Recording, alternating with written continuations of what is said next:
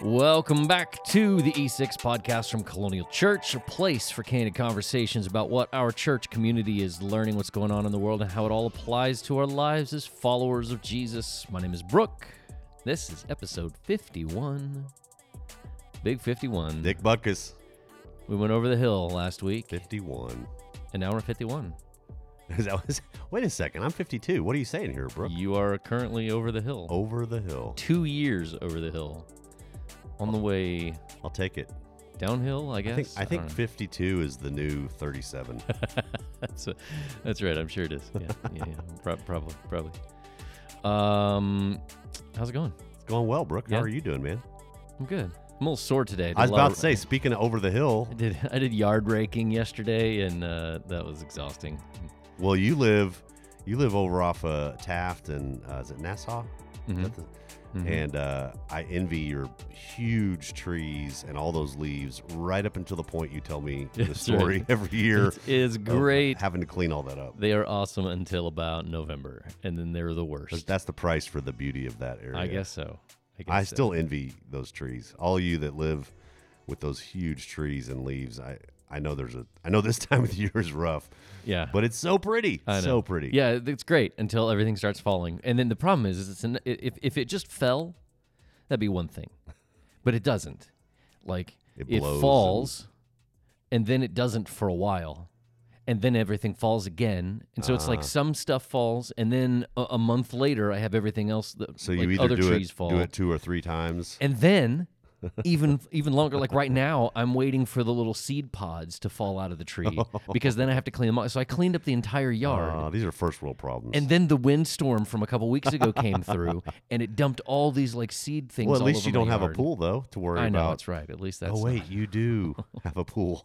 It's the worst. Do you cover that pool? How does that even? No, You just clean it out. We just clean it out and move on with our lives. Isn't that what the kids are for though?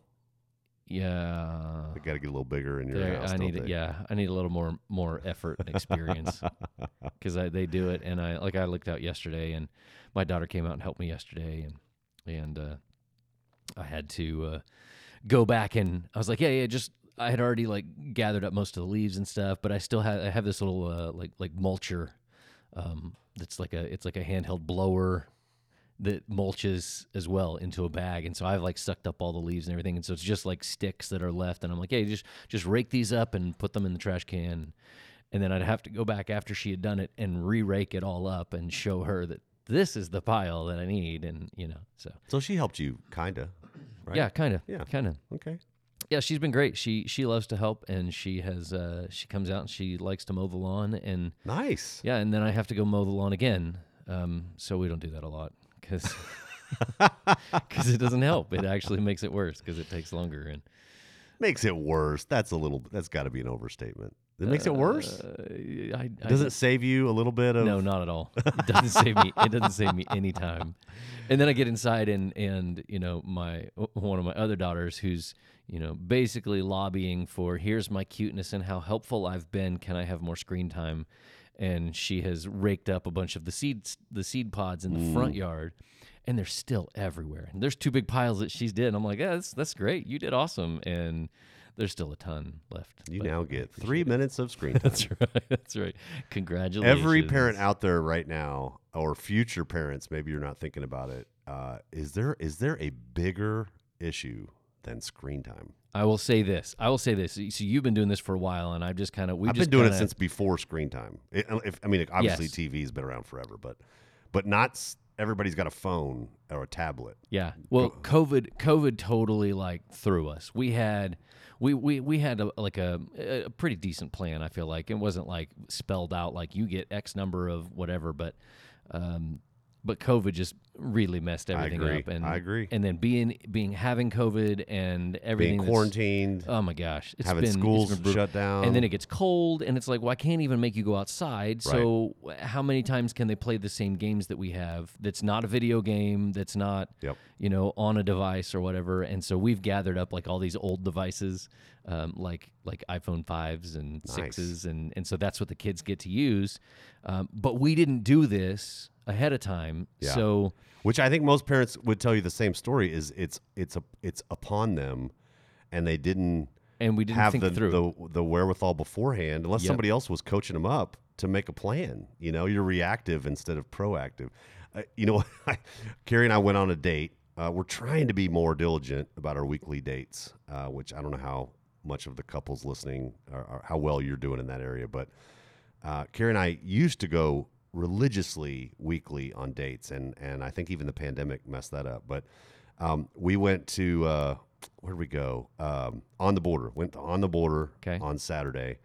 And I'm going to sound like I'm judging, and I promise you I'm not. But there's a family sitting at a big table next to us. We're just the two of us, you know. And I think they had 4 kids, and they're all little. They're all like maybe 9 or 10 and younger. And all 4 of them were on a device. This is in the middle of dinner, Yeah. you know, Yeah. in a restaurant. All 4 of them were on devices. A couple of them have headphones, a couple of them don't. One of them that I could see was watching a movie, like in the middle of the restaurant, while everybody's got their full entrees and everything, Yeah. and eating, and it's like the parents are like, "Just please check Whatever. out on me," you know. And Yeah. and I remember, I mean, at worst, I can feel that. I was judging feel that for a moment, at and the then all same at the same time. time, I'm like, I think this is what parents are challenged by left and right. We weren't planning on going down this bunny trail, Yeah, but that's right. screen time, man. We've got the screen time limitations turned on at certain levels, and But mine still can't get it through their head that when they've run out of time, yeah. that doesn't mean that you then come and bug me But until I give you I've got more. 23 minutes left in my show. I'm like, I know. that's too bad, you know.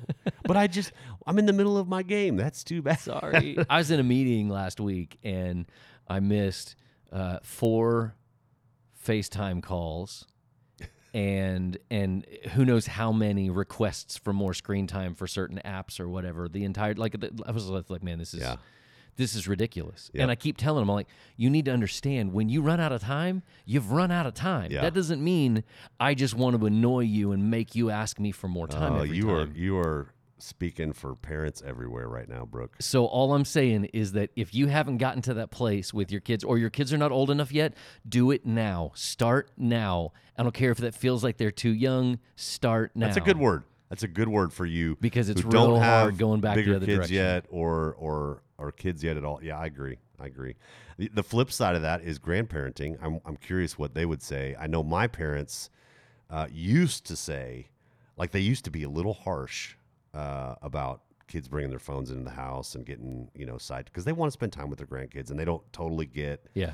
But I will say it's like a very different time world. has loosened that to even my parents will be on their phones or my parents will be interrupted in the middle of conversation with phone stuff and it's almost like I feel like it's like the frog in the kettle. It's just this slow boil and we don't realize it until I'll bet some parents would say I didn't even think about it until I did a little bit of math and realized, oh my goodness, how many hours per day my kid's got a phone or a tablet in front of them, But they're smarter than that, and so they start to figure it out, and they're like, oh, okay, well, I can use it here, but then I can use this computer over here that doesn't have that, and then I can watch the TV while somebody else is doing something, Dad. and then by the end of the day, Hey, Dad, can I still borrow have- your phone? That's right.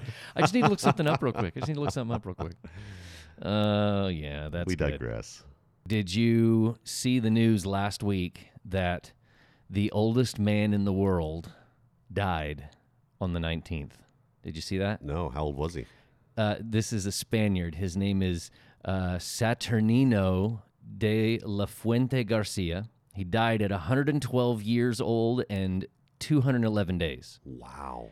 His birthday is February 11th. He's a month away. He was almost 113. he was almost there. Wait, he's almost there. Well, I To his- don't to that his that math. birthday? Maybe I wrote that math down, but he was born February 11th. I think your math. My math may be wrong. But he was almost to 113 years old. He was almost 113 years old. Dude was born in 1909. He was born before World War One. Okay, so this is what my what blew goodness. my mind, right? So the things that this dude lived through, right? So obviously World War I, World War II. He lived through the Spanish Civil War back in the day. He didn't get enlisted in the Spanish Civil War in 1936 because he was shorter than 5 feet. Just missed out. Sorry. He lived through the Spanish flu in 1918. COVID comes along. He's COVID like, comes along. He's been like, there, whatever, man. been there, it's done that. nothing." He had 8 kids, 14 grandkids, and 22 great grandkids.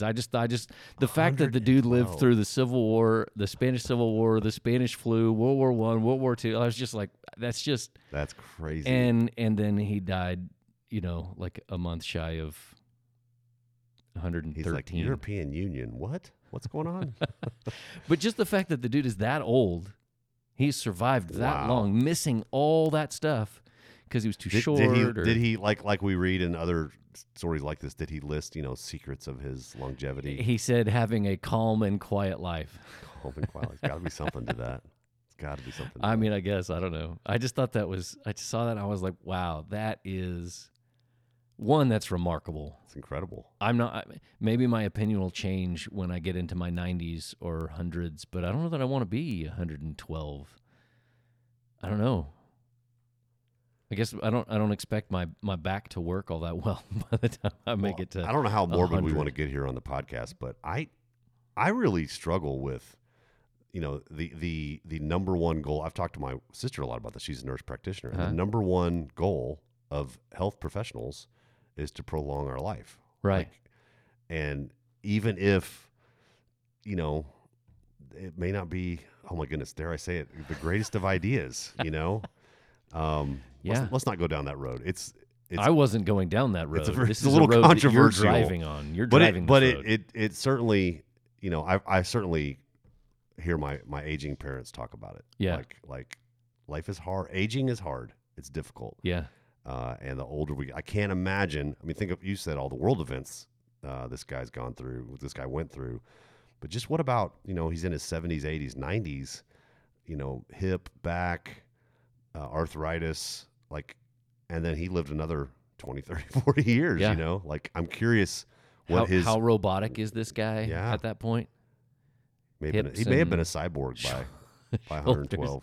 Saturnino de la Fuente. He passed away last week. That's pretty remarkable. I know. I'm just saying that is something. All right, we have some questions that we want to get to, and we are.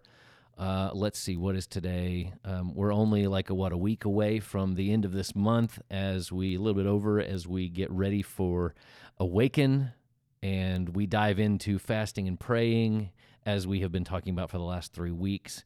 Any new revelations this week for you of what you're excited about? New revelations. Wow. No, cool, great, Not great really. question, Brooke. Thanks for that. Not really, but I am pleased to get some good feedback from different people, and I am pleased about their own wrestlings with what it looks like next to step into these 30 days together. I love that my wife's asking me. The kids are at least. Oh, I think because my kids were present the last couple Sundays, and they're increasingly uncomfortable with me mentioning my family from the stage. We've hit that level I've got now. 2 in middle school, and they're Dad, like stop. squirming. I even just go, yeah, Carrie and I are like, he's talking about us. But I am pleased that they're there, they're present, and therefore when we bring it up, it's not out of left field. Yeah. We'll talk about that a little bit today on the podcast. Is how do we involve our family? I'm excited about that. Yeah. Yeah. Well, so we're only a few days away Mm-hmm. from diving into this. So, have you seemed like you were still debating. You said this week is the week for you guys to decide what's it gonna look like for you. Have you landed on anything yet? The short answer is no. It's 3 or 4 o'clock yesterday afternoon, and I settled in on the couch and turned on NFL playoff game. And Emily, she's like, hey, you said... Didn't you say? You said you're fasting from sports. And I turned to her and said, no, I didn't. Nope, that's not I what said, I I'm said. thinking about it. I'm praying about it. And the fast And it's starts not next yet. week. It's not yet. So be careful what you say in front of your kids. That's right. They might They'll hold hold you you to to it. Yeah. But no, the answer is no. And in a good way. I don't feel like I've got to decide today. What are you leaning towards? I'm leaning toward both a partial food fast Mm-hmm.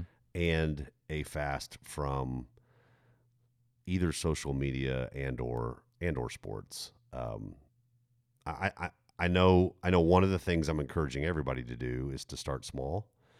But full disclosure, I've done this before, and It's not starting. I don't want to take a baby step Yeah, when I think the Lord is saying, "Come on, sure. I want you to really sacrifice and struggle with this in a way that I'm going to bring good things out of." And so, I think a partial food fast that I'm trying. And when I say partial, I mean, not 7 days a week, not 30 whole days, just something. Yeah.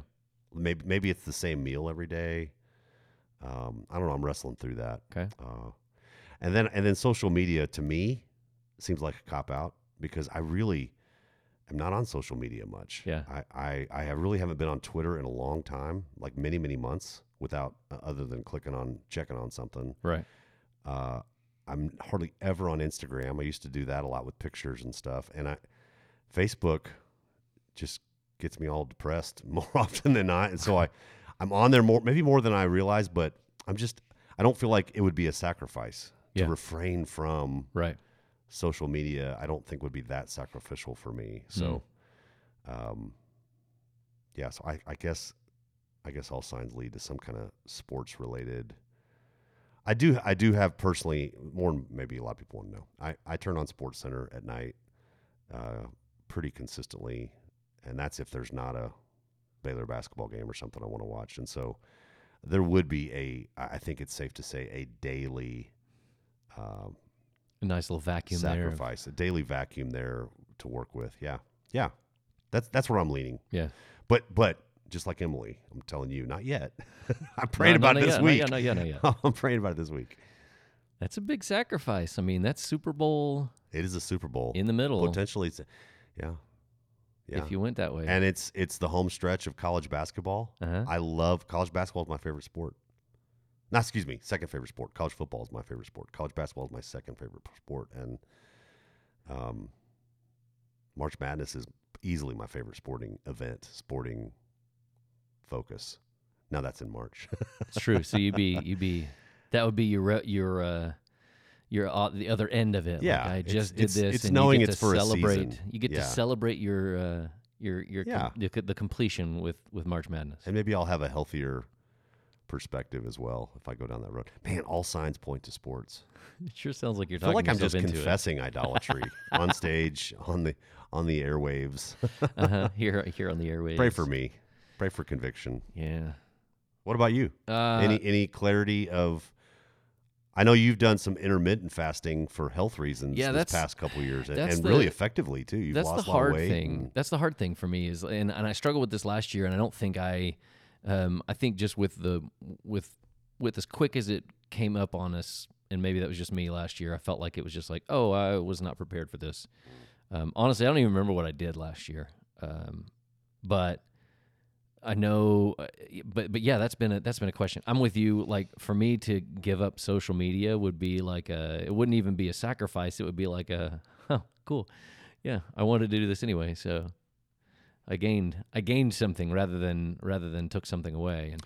And what about Kara Kay? I know I'm putting you on the spot here, but in light of her health struggles, that's a unique place to come from as well, right? Yeah, it is, and so I'm not sure what that looks like because I don't know. And so for me, intermittent fasting, as you said, that's something I do anyway. But I've done that for almost a year, or maybe even longer.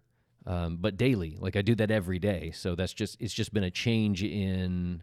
It's funny to call it intermittent fasting. Like I don't even think about it anymore, but that's just what I do every day. Like I don't eat until noon, and then after 8:00 and in the evening, I don't eat. I don't know that I'd even call it intermittent fasting for you anymore. It's your lifestyle. Yeah, that's what I'm saying. You really do that well and consistently.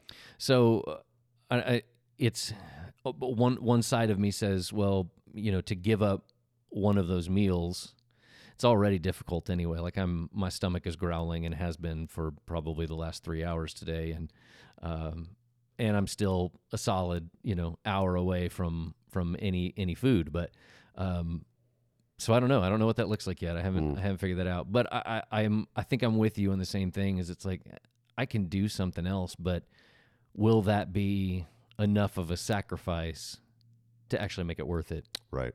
I think that's where I am.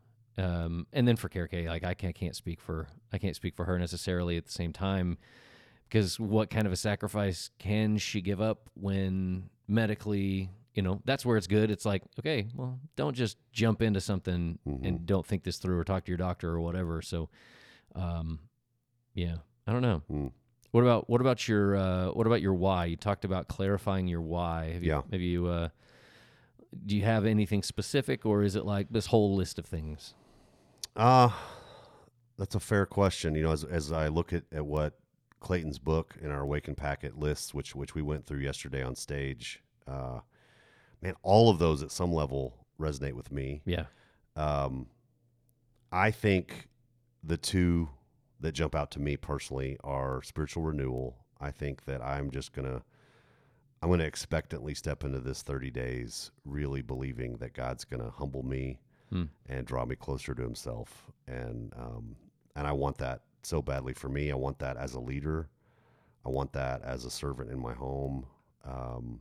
That really resonates with me. And then the other thing that I know I want to really be intentional about for 30 days in this experience is just praying for revival in the church. My heart is heavy for the church right now, for Colonial, for the church of our culture, of our country. I mentioned it yesterday. Attendance is way down across the country. Engagement, if you want to put it another way, is way down. It's not that everybody's online. That's not accurate. It's a ton of people have stepped away from the church, and for the first time, more people say they don't go to church regularly than those that say they do. Even those that did go regularly reported that they went 1.7 times a month. But more people say they don't go regularly now, and it doesn't grieve me about church attendance. It grieves me about just how effective the movement of God's people is in our culture. And I long, even if it's a smaller number that we're talking about, I long for life, for vibrancy, for zeal in the church, zeal for Jesus, zeal for people. I long for a renewal of that. I long for that, obviously, here at Colonial. And I'm even expectant and hopeful, in part because we're going to be intentional for a month and cry out to the Lord for it. But also, man, you're talking to the wrong guy when people ask me, man, are you scared? Are you disillusioned? And I'm like, no, it may not look like it in numbers, but I think this could be the church's finest hour, so to speak. I think the things we see consistently in history is that the church has thrived when the world is going to hell. Yeah. The church has thrived in the midst of crisis. The church has thrived in the midst of oppression and suffering. And we've just had it easy for a long time, I think, in so many ways. Yeah. And so for our country to become more pluralistic, for less people to be engaged at church, for less people to value being a part of the institution, it actually excites me for what can come out of the remnant, so to speak. So that's a long little side rant. I'm praying for spiritual renewal for me personally, and I'm praying for 30 days for the revival of Christ Church. How about you? Anything specifically on that list of whys, or something else that I didn't pull off of Clayton's book that comes to mind for you? I think for me, I mean, it's, I hate to say that, the Sunday school answer of all of the above, but really it is. I mean, spiritual renewal, yes. I mean, can any of us say that we don't need that, guidance from God as we're parenting and making life decisions and all those kinds of things? Physical healing, my wife, in COVID and all of that. Obviously, the revival of the church. I think the only thing is salvation of the lost. Yeah, that's what we're doing, right? We're praying for our neighbors and things like that. The only other thing I think that sticks out to me, at least going into it, that is just the connection between the churches. That's not really something that anybody would necessarily write, but for us and What what we we've might talked call about, unity or connection. Yeah. right. And so for where we have been, what our vision is here at the church, and wanting to see churches jump on board to do things together, I think that's the other thing that's like this is a big deal. I agree. Throughout that. You know what? I'm glad you brought that up because I think that's easily a third ranking for me compared to the other two. But yes, that's a big part of my why as well. I love that right before we started our recording today, Ken Holsbury, that you interviewed a couple weeks ago, that really was on point for bringing Awaken to our city. He's over at 10th and Broad Church of Christ. He texted me and just to both of us really to say, hey, would you guys at Colonial, would you be up for hosting all the pastors from these 9 churches at the end of our 30 days to share what's God done in your people and in you, and of course whether we're hosting or it's somewhere else. I'm looking forward to. You said I'm not sure. Right. That doesn't really fit with our mission statement. No, but you're right. It gets us. Sure. I mean, I don't know if I could type yes fast enough. Yeah, let's get everybody together and celebrate and pray and I've shared a longing along the way to connect lead pastors specifically just along the lines of friendship and mutual respect and trust, and so I love that this could dovetail even into those kind of relationships moving forward. So you mentioned some things on Sunday that you wanted to talk about today on the podcast. So we're going to get to those things, but we also have some questions that came in. Okay. And I figure we're talking practically, so let's dive into some practical stuff. Let's do it. Okay, so here's one that came in. It says, on Sunday you said to share the journey of fasting with another who is doing the same. But I'm someone who usually keeps to myself. I'm independent. I rarely open up to people. What advice do you have for the independent introverts? This is also a barrier when it comes to talking to people about God. Wow.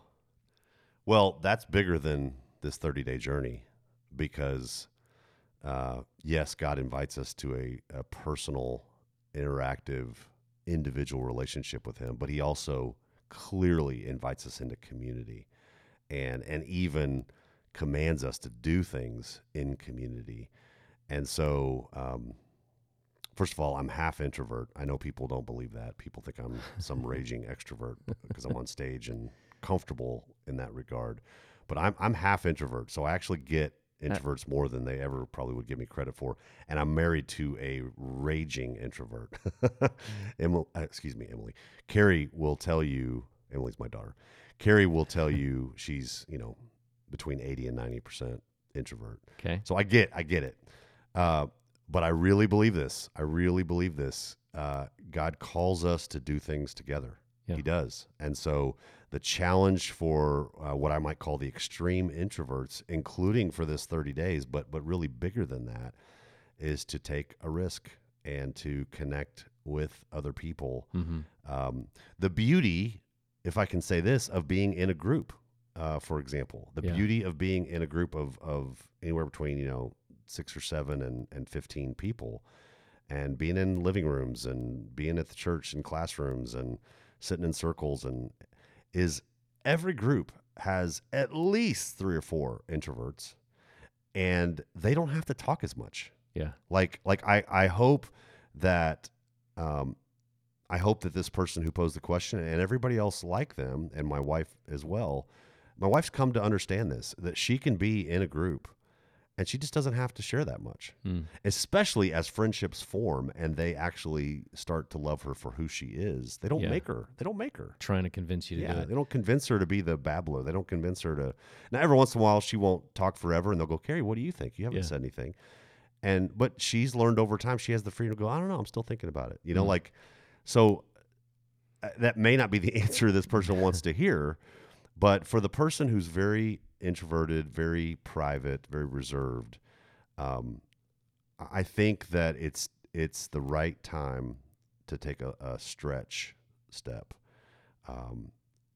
Whether it's a step into Rooted, which I know the registration deadline was yesterday, and I'm pretty sure they're not going to bend on that. They're making some logistical plans now, or these existing groups that like our groups picking up again in a couple weeks on Sunday nights, and other groups like it. I think there's an opportunity to be stretched a little bit. I also think that at the same time, mixed message, you got to be yourself. And the older I've gotten, the more I really want to embrace self-awareness of our own personality types and quirks and wirings, and give ourselves a lot of grace for that. The other side of that same coin is I can't use my personality type as an excuse to sin. My personality type is I use a lot of words. I'm a verbal processor, and I'm gregarious. And so you put those two things together, and I just talk a lot. But you know what? Just because I'm like, yeah, that's how I'm wired, doesn't mean I get to dominate, which I do sometimes. So just because you're wired to be super reserved and private, mostly that's fine and okay, but it's also not an excuse to miss out on community. Yeah. That's the hard word I would say. Yeah. It's not we can't use it as an excuse to miss out on God's invitation into authentic, transformational community. Some change only happens, I believe, in community.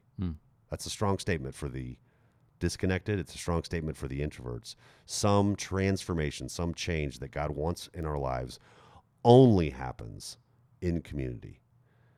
I really believe that from the scriptures.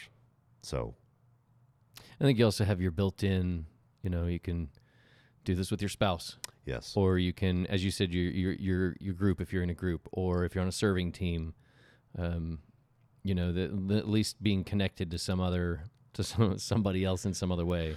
Absolutely.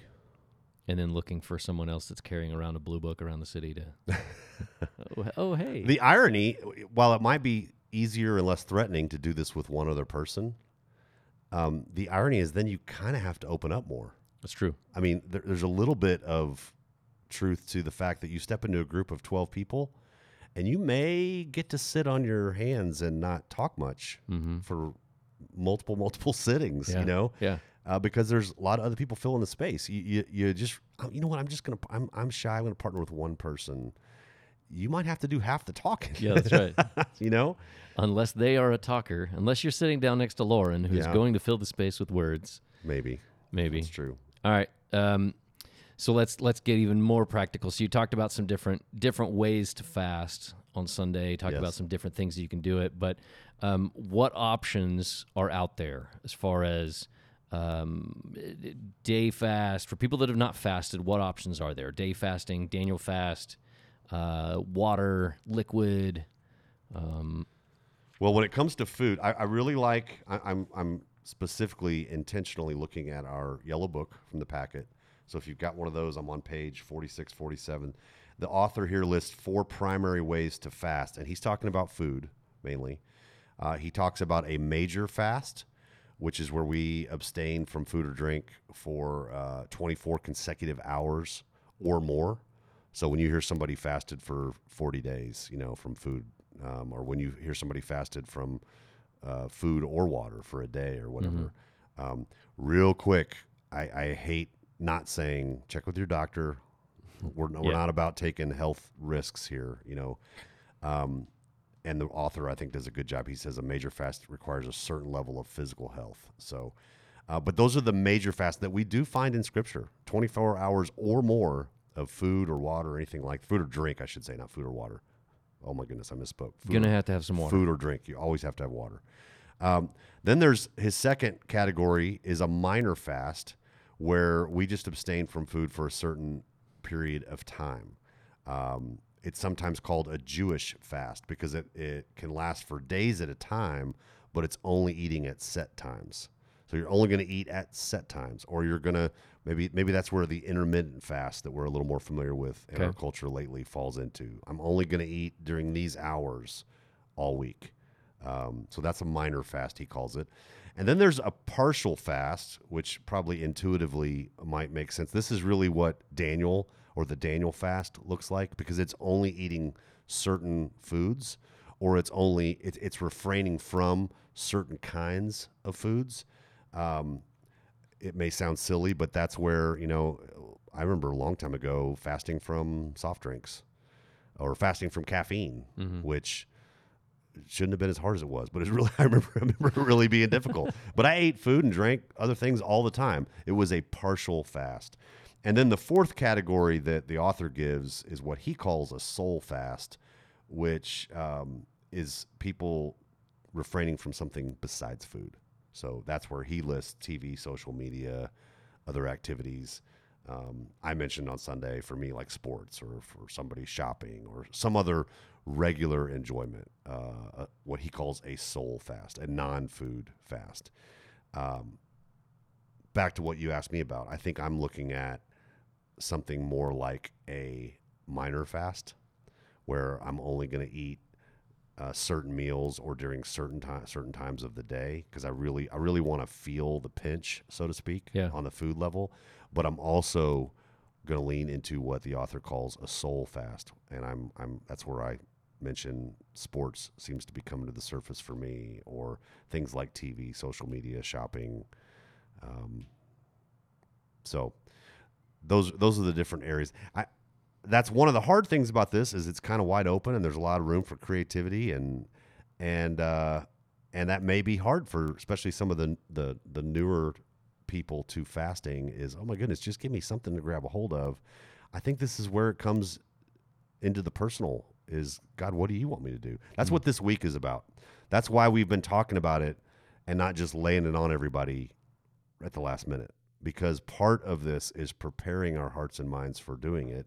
Part of this week specifically, all those of you who are listening this week, the week of the 23rd, 24th of January, this is the week to really do some prayer and journaling and reflection on, okay, God, I haven't started this yet, but what do you want these next 30 days to look like? And then to share it with somebody, then to share your plan, step into it, share the burden, share the blessings. Yeah. Did you say sun up, sundown? That's another one, right? Does that's talk yes, about that that's where the author talks about in a minor fast, you choose to abstain from food for a certain period of time. In other words, 6 a.m. to 3 p.m. Okay. Or sun up to sundown. Yeah. Or skipping a meal, or yeah. Okay. So here's a pointed question then. In regards to a soul fast, if the Bible is only giving us examples of fasting from food, are we lowering the bar to include something that's a quote unquote soul fast, like social media, or some, you said, other enjoyment or whatever? That's a great question. Is this your personal question, Brooke, or is this from somebody else? That's my personal question. Oh, well done.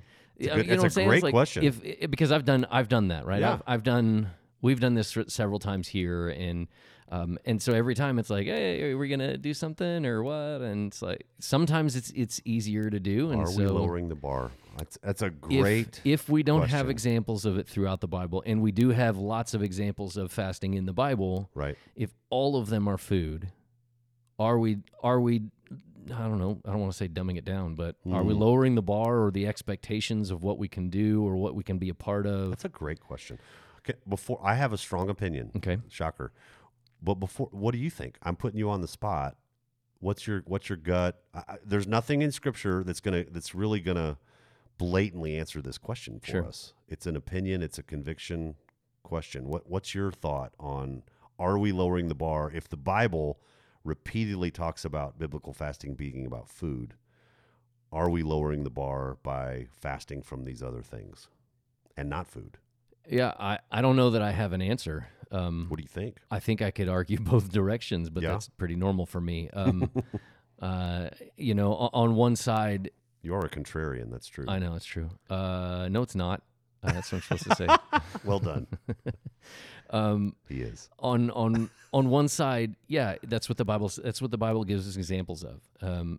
It gives us examples of food. That's what it is, and so if that's what our examples are we? My question then becomes: are we making up other things that kind of feel like maybe we're jumping in? On the other side, if you will, when you can identify something in your life, I guess, hopefully maturely enough to say this is something that I'm relying on. I don't think you could go as far as saying that it's as much as food, because we require food in order to live. But if you can say, okay, I realize that you use the example of sports. If I'm filling up my time with sports too much, or social media or whatever, and it's changing, we talked about it, how I think it was last week, we talked about how sometimes sports, when we get so involved in it, it messes with, we can allow it to mess with our mood and our attitude towards other people, and that kind of thing. So if there are things in our lives that are that big, then yeah, I don't see how that could be at the same time could be a bad thing. Right. But then I kind of start to wonder, are we saying, is that like a New Year's resolution kind of a thing? It's like, well, I knew this was a good thing and I should have done it anyway. This is just an opportunity to kind of do it for a bit. I don't know. So like I said, I could go either direction, but I guess that's why I'm asking, if we don't have that example of anything else, there's no example of that. It's well, let's stop watching the Coliseum for a month, and then you can go right back to it. Yeah. It's a great question. And to be clear, we're speculating here. We're expressing opinions. This is not from the scripture directly. The Bible talks about the biblical fasting is refraining from food for a spiritual purpose, flat out. I think, the first thing I think of is Sabbath. There are people who, if I can go down this bunny trail, I hope this is going to make sense. There are people who teach that to honor the Sabbath, to obey keeping the Sabbath, as one of the 10 Commandments says for us to do. There are people who say, okay, that's a 24-hour period. That is, for Jews, for a long, long time, it's Saturdays. For us, it's kind of become more Sundays, or at least a 24-hour day where you rest, you worship, you don't do these other things.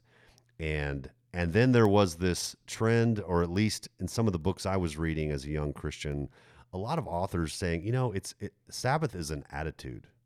Sabbath is an attitude that God is working when I am not. God is trustworthy. When I go to sleep, I can trust that God is at work and he holds everything in his hand, and it's not up to me. And so I can rest at night, and I can take a break in the middle of the day, and I can refuse to carry the weight of the world on my shoulders, and I can find these little windows of opportunity to practice Sabbath. It's not a 24-hour day. And I remember people going, you're dumbing it down. That's where I'm coming back to this. You're selling it short for what the Bible teaches about Sabbath, which is a 24-hour period. It starts, for the Jews, it starts Friday night at dinner time, at sundown. And it goes all the way till Saturday night at sundown. And they did that religiously, if I can say that word. Yeah. And you can, back to your point, you can argue both sides. It's a 24-hour period. It's supposed to be not rigid in a negative way, but structured in a positive way and consistent. And you could argue, no. Jesus cares more about the heart, like I said yesterday. And it's more of an attitude of rest and trust and intentionality. And I personally have seen that both ways. I've kind of come back around to, I want to lean into Sabbath as a 24-hour period. I want to really wrestle with what I think the Bible does teach about Sabbath, but hold it loosely with hands of grace, like Jesus did, because it's supposed to be a gift to us. So that's where I would come back to is, I do think, first of all, there was no TV or social media, or sports was not at our fingertips like it is now on the phones and in our living rooms, and shopping wasn't like that. But I think times change, and this is the challenge of Christianity, is how do we take our Bible that was written in a different time and place and culture and apply it to our lives here? Great example is, wouldn't we both agree, and everybody listening, that, okay, to follow Jesus, to be a Christian, includes, among other things, reading your Bible. Like, spend some time reading the scriptures. Study it for yourself. Don't wait for somebody else to tell you what it means. Pray the Holy Spirit will help you understand. Spend some time learning, reading scripture. Well, guess what? Go back 1,000 years. And what's not possible? It wasn't even possible. Nobody had Bibles. There was no printing press. People weren't walking around with scrolls. You knew nothing of the scriptures unless somebody who had access to it, a priest or somebody else, taught it to you. And so if you ask them, what does it mean to be a Christian? Give me a handful of things you do every day or every week. They would not include, well, we gotta have our quiet time. Got to spend a ton of time reading our scripture. It wasn't part of their culture. It wasn't part of it wasn't even possible. That's the right word. So could they have fasted 2,000 years ago from sports? Probably not. Probably wasn't on the docket, Could they have fasted from Facebook? Of course not. Right. So I think the Lord, this is my opinion, I think the Lord wants us to be intentional, structured, with a plan. What are we going to fast from? What's the why behind it? What are we specifically going to do consistently? And then give ourselves a lot of grace. Like, maybe our baby step was too small and we realized that later. Maybe we should have done food, shoulda, coulda, woulda, but we just did social media. Yeah. I think we need to cut ourselves some slack. That's where I always want to land, is I think God is going to convict us. I think God's going to lead us. And I think we're way too rigid and hard on ourselves at times religiously. So my final answer, are we lowering the bar? Maybe, but. So maybe along the lines of prescriptive versus descriptive. Yes, that's a good word. The Bible is prescriptive. You should do this. This is good. This is how I'm going to work. It's not descriptive. Do it exactly like this. Not often. Sometimes, but not often. Okay. Another question we had. Can you give us some tips on how to make times of fasting more spiritual? I know what you mean by this because I know one of my good friends posted this question to us, and he elaborated a little bit. He said, what are the things, if I'm not going to eat lunch, what are the things I can do instead? If I'm not going to do this or that, what are the things I can do instead that make it more overtly meaningful? More than I just didn't eat, and therefore more than and I think the first thing I want to say is, you know what? Sometimes we do the right things, we practice these rhythms, and we don't feel anything. It doesn't feel any different. We don't see the direct result in the moment. And I think we need to know that going in. We could skip lunch every Monday, Wednesday, Friday for 30 days and look back on it going, I don't know that I felt any different, or especially in those moments, I just feel hungry. I don't feel closer to God. And I think we got to be really careful. First of all, that doesn't change doing the right thing, stepping into an intentional rhythm with the hope and the expectancy. But I really like the appendix in the back of Clayton's book where he talks about some practical ideas. And I'll throw this out here. I'll repeat what he's writing on page 67 through 68. He says that starting our day very intentionally in the morning with a focus on God pretty much changes everything.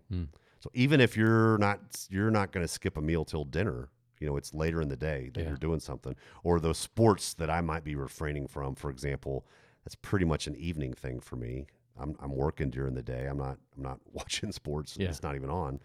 Unless it's March Madness. Still, and how I start my day in the morning, I think, has a direct effect on my just awareness of His presence, my openness to what He wants to do in me during the day. He also talks about doing something similar in the middle of the day. Maybe if you're not having lunch, for example, maybe it's going on a prayer walk. In that time, you would dart home for lunch or open up your sack lunch in the break room at work or in the cafeteria at school. Maybe going on a 15-minute prayer walk. Every time you're supposed to be eating, do that instead. Do something different. Maybe there's another friend from your group or your family or a friendship where they're fasting in a similar way, and you say, hey, what if we got together and just prayed together at those times? Or what if we Zoomed? What if we can't leave work or can't get away? What if we Zoom? Oh, we're not having lunch Monday, Wednesday, Friday. That's part of our fast, for example. Or for me, I'm not watching SportsCenter, at 9:30 at night. What if I go for a prayer walk then? What if I ask my wife if we can start praying in the evenings together? So I think replacing those regular times we would do something with an intentional pursuit of him or of partners doing that together. That sounds like a little work. Yeah, it's intentionality, because I think the alternative is implied in his question, which is, what if I don't do anything else? Yeah. And I just see what happens. I don't think that's a good idea. I think we replace what we would ordinarily do. Whatever we're refraining from, there's now a window of opportunity in that time to do something very intentional. And I think opening up the Bible, going on a prayer walk, calling a friend, doing something with someone else, all those things are really good ideas. And he elaborates on that a little bit in Appendix 1 in the back of the book. Do you have any thoughts on that?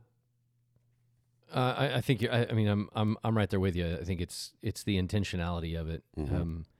I think if you're just refraining from something and not filling that time with something else, then it's a New Year's resolution. It's checking a box. Yep. It's just, I didn't watch SportsCenter today. It's legalistic. I did what I was supposed to do. I said I wasn't going to Yeah. eat lunch, so I didn't eat lunch. Yeah. Okay. Well, what was the point? Was the point just to not eat lunch to accomplish a fast that you set your mind to, or did you spend that time in a way? And I think I can speak for myself. Like, I've done that where it was like, yep, we did a fast and I was a part of it. And yeah, I prayed more or whatever, but a lot of the times that I was hungry or that I didn't do whatever it was that I was refraining from, I didn't spend that time wisely, if you will. I didn't spend the time doing something different. Maybe I filled it with work. And it's, if I like skipping, I was thinking about that while you were talking. If you're skipping work, or if you're skipping lunch, if that's your fast is no lunch, and you just work straight through to get to the end of the day, I don't think that's a good idea. well then all you did was skip lunch. Yep. You just cut out a meal, but what was the point? I had another thought as you're saying that too. I think you hit on something there. I think that by replacing that thing we're refraining from with a pursuit of God in whatever way that looks, that protects us from pride too. Because somewhere in here is self-righteousness and pride that can seep in. Yeah, I fasted for 30 days. Sure. Yeah, you know what? I didn't do this, or this for 30 days. And I think if we're replacing that with pursuing God in some different ways, then I just think he protects us entirely from pride, because we just went in with a hunger for him and not a desire to check the box and say, woohoo, look at me, So there was another appendix that you were going to talk about, the fasting with kids. Yeah. Well, and I'm glad to talk about that with you too, because between us we have was it 19 children? It feels like, what was it? The guy had 8 kids and 22 grandkids and 40 million great grandkids. No, we each have 4, and I know that I'm eager to step into this with Carrie as well. The appendix in the back, appendix number 2 in Clayton's yellow book, page 69, talks about how to lead your family during a fast. I think it's well worth looking at. Pretty obvious, but I'll jump into it. I think it starts by talking about it with your kids. I think it starts by talking about it with them ASAP at this point, because we're starting at the 1st of February. Don't wait till January 31st. Don't wait till this weekend even. I think starting to talk about it now. I think even inviting them into it, the author talks about, is important. I think that, yes, them just watching us and learning even more than we realize they watch us, right? I think there's something to that. But I think whole nother level of fruitfulness is to invite them in, and especially like your older 1 or 2. I think all mine are old enough now, 18 down through 12, to have some personal experience in this. I also think I like that the author really encourages us with our kids to start small, because if they, God forbid, look back, even a month from now, much less over the next several years, and go, that sucked. If they look back and just go, that was just dumb and painful. Yeah. They need to have some level of understanding of the blessing of it and the why behind it. And so I think doing something really small with them makes a lot of sense to me. Does that resonate with you, especially with your younger kids? Yeah, just yeah. something super small. I mean, he even talks specifically, if your kids want to join you, have them commit to fasting from one meal or one snack, in a given week. Like that sounds like such a baby step, but it's something to talk about and for them then to have some context for watching you do something maybe farther than that. Yeah, I'm with you there. I think, and our kids being younger, I would say the majority of them are not really ready for that kind of I get that understanding, and so to prescribe that for them and Sure. say this is what we're going to do. You're not going to eat lunch on Saturday. It's like yeah. I can't get my son out of the kitchen every 2 hours Well, anyway. mine graze. I don't even know if they meal as much as they graze. Well, it's insane. Some of them do both. You need to put a padlock on the They're pantry. grazing until meals. So I like what he said in there. Starting small, giving them small ideas. That's something that's doable. Because you're right. Yeah, if you do something that's horrible, either they're going to call CPS on you, or they're going to look back and be like, well, this is the worst thing we ever did. I'm never going to do that again. And the whole thing is like, man, they're kids. Like, we're just planting seeds. Even if, I think about the same thing. If this is your first time you've ever done this, starting small, okay, maybe you just accomplished it. You got a little bit more prayer life going on, and you look back going, yeah, that wasn't as hard as I thought it was going to be. Or I didn't, I could have made that. It's like, okay, that's fine. Be graceful. Have some grace for yourself and say, you know what? It was a step. It was a step in the right direction. It was a seed planted that next time it can be stronger. It can be more impactful. And so I think the same thing for kids. That if it's something small, like it doesn't have to be a big deal. You know what? This is so random, but I'm trying to think back of what do I look back in my religious upbringing, my blatantly strong Christian upbringing as a family. What do I look back and go, ugh, I don't ever want to do that again. That was just legalistic and painful. Versus what do I look back and go, that was awesome. And it sparked my interest in God. It sparked my desire to see more of that. And I think back to, this is going to sound so random, I think back to on Easter Sundays growing up in Germany, in Stuttgart, Germany. Stuttgart was is a very big city. It's about the size of Fort Worth. A very big city that got bombed just a ton in World War II, just completely blown away in World War II, such that it's kind of a newer city. A lot of old cities in Europe, obviously, hundreds if not thousands of years old. Stuttgart is a newer city because they just had to rebuild so much of it. There's this huge hill in Stuttgart that the Americans in English call Rubble Hill. I forgot the German word for it. But it's all this rubble from World War II that got piled up, and now it's like a small mountain in the city. And there's a cross at the top and a small amphitheater. And I don't know how we got to do it, this little English-speaking Christian church of 250 that I was a part of. But every Easter Sunday, we would get up way too early, way too painful, always freezing cold. And we would park at the base of this small mountain, and we would hike. It probably was a 30, 45-minute hike. But at 4 in the morning or whatever it was, freezing cold, not a morning person, crabby teenager or 8 years old even, I hated it. I dreaded it. And we got all the way up there, and we sang a few songs while we were shaking. And somebody read from the scripture about the resurrection, and the sun came up behind the cross, and we could see the whole city. And everybody had this sense of joy about them and celebration. And then we would walk down together, and I have these incredibly fond memories of Easter sunrise service on the top of Rubble Hill. But guess what? If we did that every week, or if we did that once a month, if we took a bigger step and not a baby step of doing that one time a year, I think I would have I don't want to go to church anymore. I'm done. I don't want to get up that early. I don't want to be that cold. I don't want to hike that far. But because it was, if I can use that leap to say it was a small thing. We did it once a year. Yeah.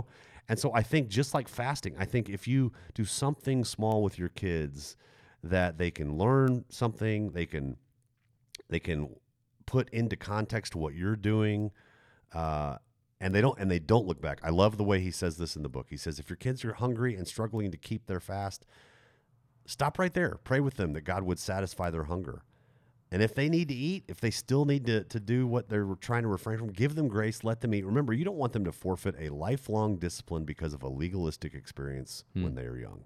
And that speaks to me. Yeah. Take a baby step. Also talks about celebrating together. Involve your kids in celebrating what God's teaching you. At the end of the 30 days, for sure, I think it's really important to celebrate together and talk about, to share with your kids what you've learned. And if they're older, ask them what they learned. I think there's something about involving them along the way. On the front end, in the middle of it, invite them into it, start small, give them a lot of grace, celebrate after. Okay, let's wrap this thing up. Okay. So this week, we got one more full week really before we dive into this. It starts, I think, was it Tuesday? So it's Tuesday, the 1st of February. The 1st of February. So as we take all of this in, and whether this is new information or this is, stuff that we've done before, as we're reevaluating all of this stuff this week, what steps do we need to take this week to prepare ourselves for the coming week? Well, two answers. For everybody who has a packet, you have everything you need. It's got a flyer in there with very specific instructions. It talks about reading the Yellow Book at length. Read the Yellow Book. If you haven't read it yet, we've been saying it for 2.5, 3 weeks. Read the Yellow Book. It's a quick read. It's primarily about fasting. I mean, you're talking an hour or two. Oh, easily an hour. For a slow reader like me. And if you've been around for one or more of the last Sundays, it's going to just be reinforcing some of the things I talked about on stage. So read the Yellow Book. It also, on the pamphlet in the packet, talks about, okay, now plan your fast. Plan your prayer and fasting. Put it on paper, and it gives you some page numbers to go to for that. It points to the 30-day prayer guide, the blue book that we're going to be using. It points to the list of people that you're going to start praying for, the 15 households by name that are different in each packet that everybody's going to be praying for starting next Tuesday. So there's some very clear instructions. If you don't have a packet, maybe this is a good time for me to say on the airwaves, we are doing everything we can to grab a few more packets. If you go to our church app, correct me if I'm wrong, Brooke, and you click on the Awaken Packets thing on our homepage on the app, you can not necessarily be promised one, but you can say, I really would like one, or I really would like to, if you can get your hands on it. That gives us information to know how many more we need to go scramble and find. We've already traded messages with leaders from these other local churches, and one or more of them has said, hey, I've got some extras. So, for example, you're going to go this afternoon to First United Methodist and pick up, I think, at least 20. But if we can get that kind of feedback this week during the week, then we'll have that many more available, I hope, on Sunday. So if you don't have a packet, do everything you can to get your hands on a packet. And if you still don't have a packet by the time we start this, at the time of this recording on a Monday, a week from tomorrow, still journey with us. Still come on Sundays. Still have your push notifications on your app, because we're going to be sending some things out and involving you in the journey anyway. It won't be the same if you didn't get a packet. I don't want to sugarcoat it. You'll be missing one or more of the tools we're going to use. Right. We're not going to try to rewrite some stuff and go to the trouble of sending everybody everything when we've been inviting you to engage with us by getting these packets. But at some level, you'll still get the journey with us, and we invite that for sure. In fact, I want to say this out loud on the podcast in front of you, Brooke. Let's wrestle with that even day to day. Like, what are some other things we need to do to help people engage who either just came to church for the first time in the middle of February, for example, right, or just were lazy and didn't get a packet. Yeah. Well, and I think the beauty of it is like to be a part of fasting and praying for revival, or your neighbors, or healing, or anything on that list does not require that you have to have this book. That's true. If you want to do it exactly like we're doing it and have the resources that we're going through, yes. But if you come in the middle of February, or you hear this in a couple of weeks, you hear this podcast and you're like, oh, well, that's cool. I want to jump on that. Somebody shows up for the first time ever. It doesn't mean that you can't do it and can't be a part of it. It's not, the Bible doesn't say when Jesus fasted, he pulled out his Revival Starts Now book and his 30-day prayer guide, and he walked through each one of those things, right? It's not prescriptive in that way. And so that's just what we've chosen to go through as this group of churches. So there are still ways that you can be involved that may not look exactly the same, but that doesn't mean that you can't do it. Agree. Well said. Okay. Anything else before we wrap it up? No, I guess one other thought, if people anybody who likes to kind of know where we're going the next few weeks, I am really excited about stepping into my favorite chapter in the entire Bible.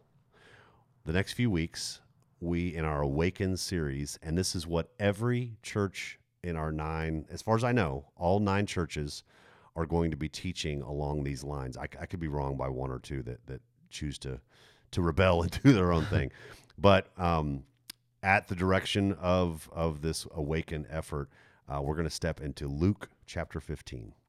And so if you out there want to read the entire chapter, it'll take you a minute or 3. It's one chapter in the Gospel of Luke 15. Jesus told 3 stories, and some of you right away will go, oh, yeah, I know these stories. Oh, this is one of my favorite stories. Read Luke chapter 15. Our teaching time on Sundays will be directly out of Luke 15. Okay. Spoiler. Yeah. All right, we're going to pause the conversation here. We will pick it up next week right before we dive into the actual fast. Maybe like the day before, right? I guess it. Yeah, maybe the day before. That's the plan. We'll have a little more meat on the bones of what you're doing, what I'm doing. Let's talk openly about it with our church friends, our podcast listeners, just as a way of sharing the journey with them as well. Sounds good. All right. This has been the E6 podcast from Colonial Church. You can always get more information about Colonial at colonialchurch.com, or you can download our app from the App Store, the Google Play Store. We'd love to hear from you guys. So throughout this fast, if you're having questions, if you have concerns, if you have things that you feel like God has showed you, send them in. Let's talk about them. Podcast at colonialchurch.com. We love your questions and feedback all the time. Thank you for listening. We'll pick up the conversation next week, and we'll be back.